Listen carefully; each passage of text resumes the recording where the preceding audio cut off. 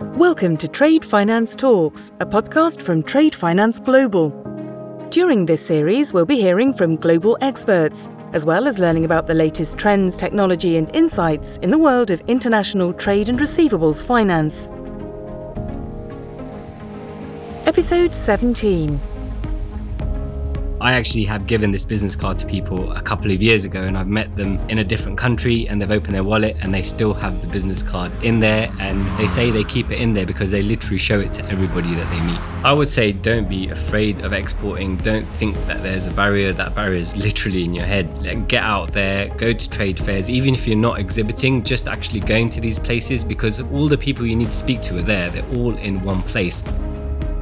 I'm Dipesh Patel, editor at Trade Finance Global. This podcast is going to be all about racing cars. Just kidding, but it got your attention. I will come back to racing cars a bit later. Exporting is great, but hard. The global economy is changing fast and businesses need to constantly adapt to keep up. Grappling with tariff changes, trade wars, certificates of origin, Incoterms, and all of the customs documentation is no easy feat for a small business. Back to cars now. The UK exports vehicles and vehicle components to around 160 countries around the world. Last year, more than 1.5 million cars were manufactured to export. That's over 80% of all vehicles produced in the UK. On that subject, we spoke to the winner of the Queen's Award for Enterprise in the International Trade category. It was at the Institute of Export's summer reception last month. I caught up with award-winning exporter Imran Arshad, founder of Eventuri, an SME that designs and manufactures advanced carbon fiber air intake systems used for performance cars. From 3D printing to laser scanning, we are amazed by the technologies, opportunities and markets that Imran's company are using, and caught up to find out more. Hi Imran, thank you for joining us on Trade Finance Talks. Hi Dipesh, thanks for having me. So Imran, in no more than 30 seconds, tell us your elevator pitch. Who are you and what do you do at Eventuri? So my name is Imran Arshad. I am the co-founder of Eventuri, and my main role at the company is sales and marketing and setting up the international distribution channels. We met on a boat, the Institute of Export and International Trade summer event. Listeners, I'm sure you can hear this noise. This is the business card that you gave me, which is probably why you're here today. Imran, tell us a bit more about this business card. So the business card is actually made from carbon fiber, which is what most of our products are made from. And it does get the same reaction from everyone I give it to.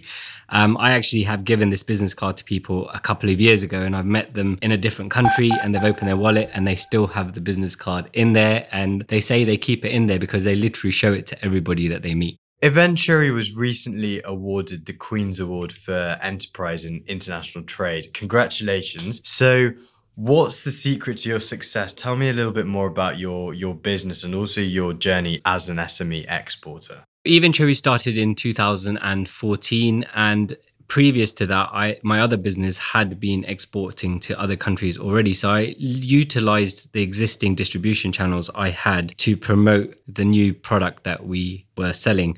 So although we're based in the UK, we only sell 10% of our product to the UK. 90% of it is exported. 50% of that is Europe. I would say 30% is America, and the rest is the rest of the world at the moment. What components do you export? We export the performance air boxes for performance cars. So we literally redesign the air intake systems that come in combustion engine cars. So every car that has a combustion engine has an airbox, which basically has two jobs. One is to provide the engine with air as part of the combustion process, and the other is to stifle the sound of it so the engine doesn't sound too loud. So we literally redesign that airbox to give the car more performance and a bit more sound. And it is mainly for performance cars, so things like BMW M3, Audi RS3, things like that, because those people are interested in enhancing the performance of their car even further. Are Brits not buying BMWs? They actually buy a lot of BMWs, but what we find is the countries we're exporting to I think the end user actually has a bit more disposable income. So whereas here people are struggling to make the finance payments on the car, and I don't think really appreciate paying good money for good quality, in other countries they don't see it like that. And especially in places like America, we find that the people who have these cars, the disposable income is a lot higher and they're much more willing to pay money for quality products. So your production methods use very new technology such as 3D scanning, printing, and CFD analysis. I was recently at ICC Beijing with Lionel Taylor and John Bejea, and they were talking about how such cutting edge technologies could really have, excuse the pun there, could really have an impact on supply chains globally, especially with regards to 3D printing. What are your thoughts on this, and what future opportunities can these methods create, particularly for your business? I'll just explain to listeners what the technologies are very briefly so they have an understanding of what we do. So the process of us developing a product is the car comes in and we 3D scan the engine bay, which then gives us the space that we have to be able to design the new product. That is then designed in a program called SolidWorks, which is a version of CAD. And once that's designed, we can then actually 3D print the prototypes. Now, this saves us an amazing amount of time before, whereas a product might take 6 months to actually design and prototype, we can actually have it done in 1 week. And then we can physically test that prototype on the car and verify that it's working as it should do. And then once that's done, we can go to full production. So in terms of 3D printing and manufacturing, at the moment, the main use of 3D printing is actually prototyping, but more and more people are using it for manufacturing. Just as an example, BMW now in one of their latest engines actually 3D prints the cylinder head. And I believe it's the first time a manufacturer has done that on large scale. So in terms of manufacturing going forward, it has huge implications, because it could mean that, for example, let's take a glasses frame, for example. Someone could order a design of glasses frames, and rather that being produced in China and then shipped over to UK and going through all of the usual customs process, somebody could buy that file and then print it at home on their printer. So they've literally cut the whole process of that product being manufactured and shipped all, halfway across the world and then being retailed. So not only does it save a lot of cost, it has implications for the environment in terms of shipping and all the employment that's involved in getting that product over. So it could really disrupt the way the world works.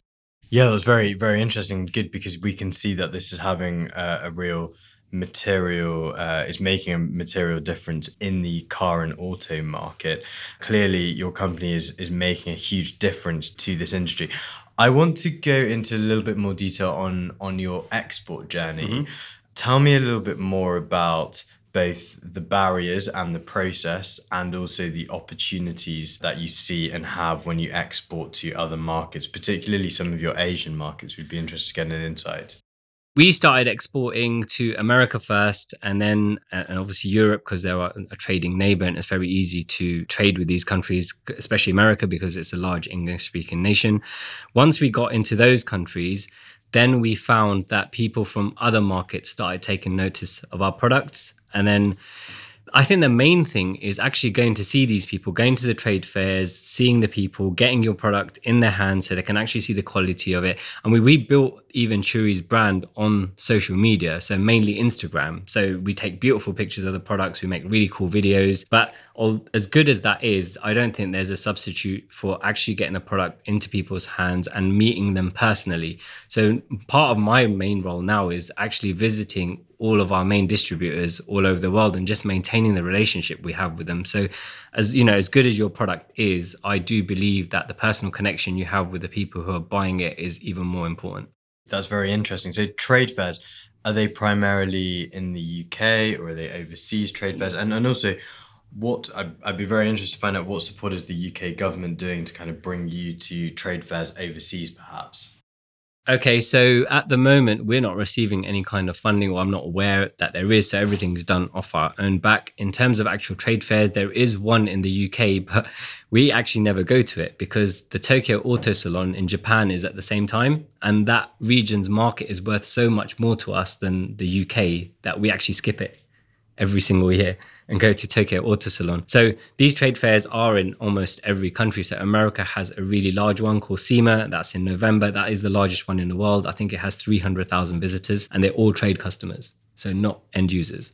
And in terms of the actual export journey, so when it comes to exporting the parts from your UK factories and warehouses to Tokyo, for example, what's the journey? What are the challenges? To be fair, we haven't had any challenges. The challenges are finding someone in that country who can speak your language, because obviously we don't speak Japanese. So we find that a lot of the bigger companies in these countries do have an English-speaking person. So that's one barrier, language. So once that's sorted out, actually shipping the products out is not too much of an issue. Obviously, when the product gets to Japan, for example, they have their own trade tariffs and customs that they have to deal with. But when you're dealing with somebody who's quite experienced, they understand that and they build that cost into the product. So when they retail the product in that country, that's already built in. So in terms of challenges, I think it's actually getting your product to these people and then actually getting over the language barrier. Once you've done that, then it becomes a bit easier. That's very interesting, because I think there's a lot of perception in the industry that things like Incoterms, custom declarations, certificates of origin, etc., and also the cost for employing specialists who are experts in that is prohibitive for you to export to Asia, for example, and understanding those barriers. So we haven't really seen a problem with that. Yes, you have forms to fill out, but for myself and my team, we just see that as an extra bit of admin that we have to do. I think the only country we've had some problems with is Korea, because they have a trade agreement where if you have a certificate of origin that's from England, then there's no taxation or customs when it gets to South Korea. But then they're very strict in how they apply that. And then we've ended up having to put made in England stickers on like every single component rather than just the box itself, which gets a bit difficult. But realistically, I think that's the only thing I can tell you about. But because the export market is worth so much, it's a very small barrier to the enormous amount of trade that's out there. Let's talk about Brexit and a no-deal Brexit. The automotive industry is probably one of the most at threat from trade tariffs, given the complexity of EU-UK supply chains. Is this impacting your business? Does this worry you? What's your outlook on the sector, particularly with your customers within the EU? Is a concern. At the moment, it's not impacting the business because we don't know what's going on. It did initially, because that we don't know what's going on was affecting people's ability to commit to spending money or commit to stock. And we did see a slight lull, but now it's got to the point I think people have sort of given up caring what's going to happen and they're just carrying on anyway. In terms of impact of a no-deal Brexit, it is something that our German distributors particularly are worried about, because our product provides most of their revenue and they're concerned about a price hike in the product. Personally, I'm more concerned about actually getting the product there once there's a no deal. If we can get the product there, I think our product can survive having a price hike in terms of the actual customs itself. I don't think it's going to be that much. I mean, when we import something from America, we pay a couple of %. So is going to make a difference in terms of admin costs, in terms of if we have to fill out more forms. But it's the uncertainty, I think, that's killing everything right now, rather than what's actually going to happen. I mean, Germany still has a lot of product coming from England, and they also, export a lot to England. They do sell a lot of cars here, so I'm sure they'll have to come to some kind of agreement. But I think the sooner the better, because I think the uncertainty is the worst thing about it.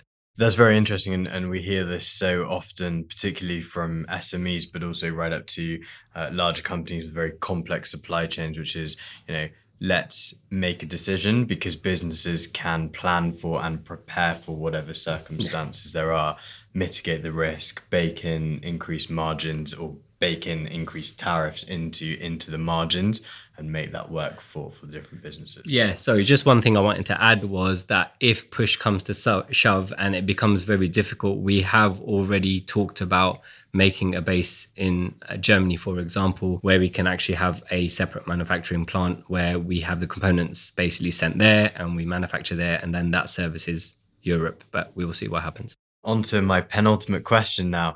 What advice would you give a founder or CEO who is just starting their exporting journey? I would say don't be afraid of exporting. Don't think that there's a barrier. That barrier is literally in your head. Get out there, go to trade fairs. Even if you're not exhibiting, just actually going to these places, because all the people you need to speak to are there. They're all in one place. So regardless of whether you have a booth and you want people to come to see you there, if you can't afford it, just go out there, arrange meetings with people, show them your product, and just do it, really. I don't think there should be a barrier to people thinking that, the admin part of it's scary. But I think it's very important to actually meet these people in the flesh, show them your product, show them that there's a face behind it. And for me, I think that's been the most sort of important part of the whole exporting journey that we've had. Thank you very much, Imran. And I guess leading on to my final question, what are the medium to longer term objectives and strategy at Eventuri and things that you're focusing on, and how do you think you're going to be doing this over the next few months? Okay, so with Eventuri, obviously we're heavily reliant on having a combustion engine in the car,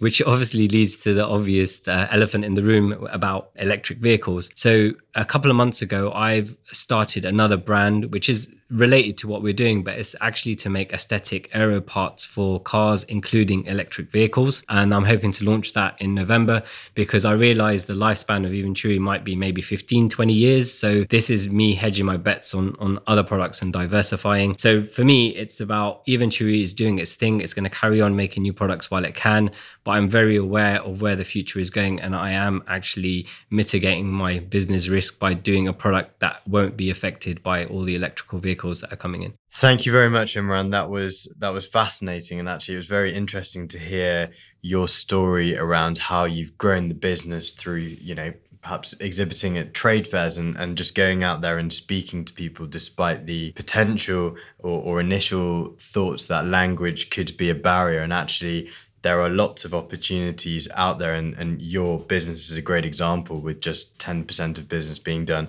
in the UK as a UK business. I think kudos to you and your entrepreneurial attitude in terms of adapting to a changing market, which is not just, the 3D printing and the laser scanning opportunities right now, but taking a macro look at the way the industry or the car market is changing and might change in 10 to 15 years, and how that will impact your business. So I think for our listeners and any new exporters, I think this is a fantastic example of a company and an entrepreneur who's doing amazing things and really growing a company amidst times of uncertainty, particularly in the geopolitical sphere. But I think there are very exciting times ahead. So Imran, thank you very much for joining us here today. Really good to have you on board, and we'll keep in touch. Okay, thank you, Dipesh. Thanks for listening to Trade Finance Talks. Be sure to subscribe to our podcasts at tradefinanceglobal.com.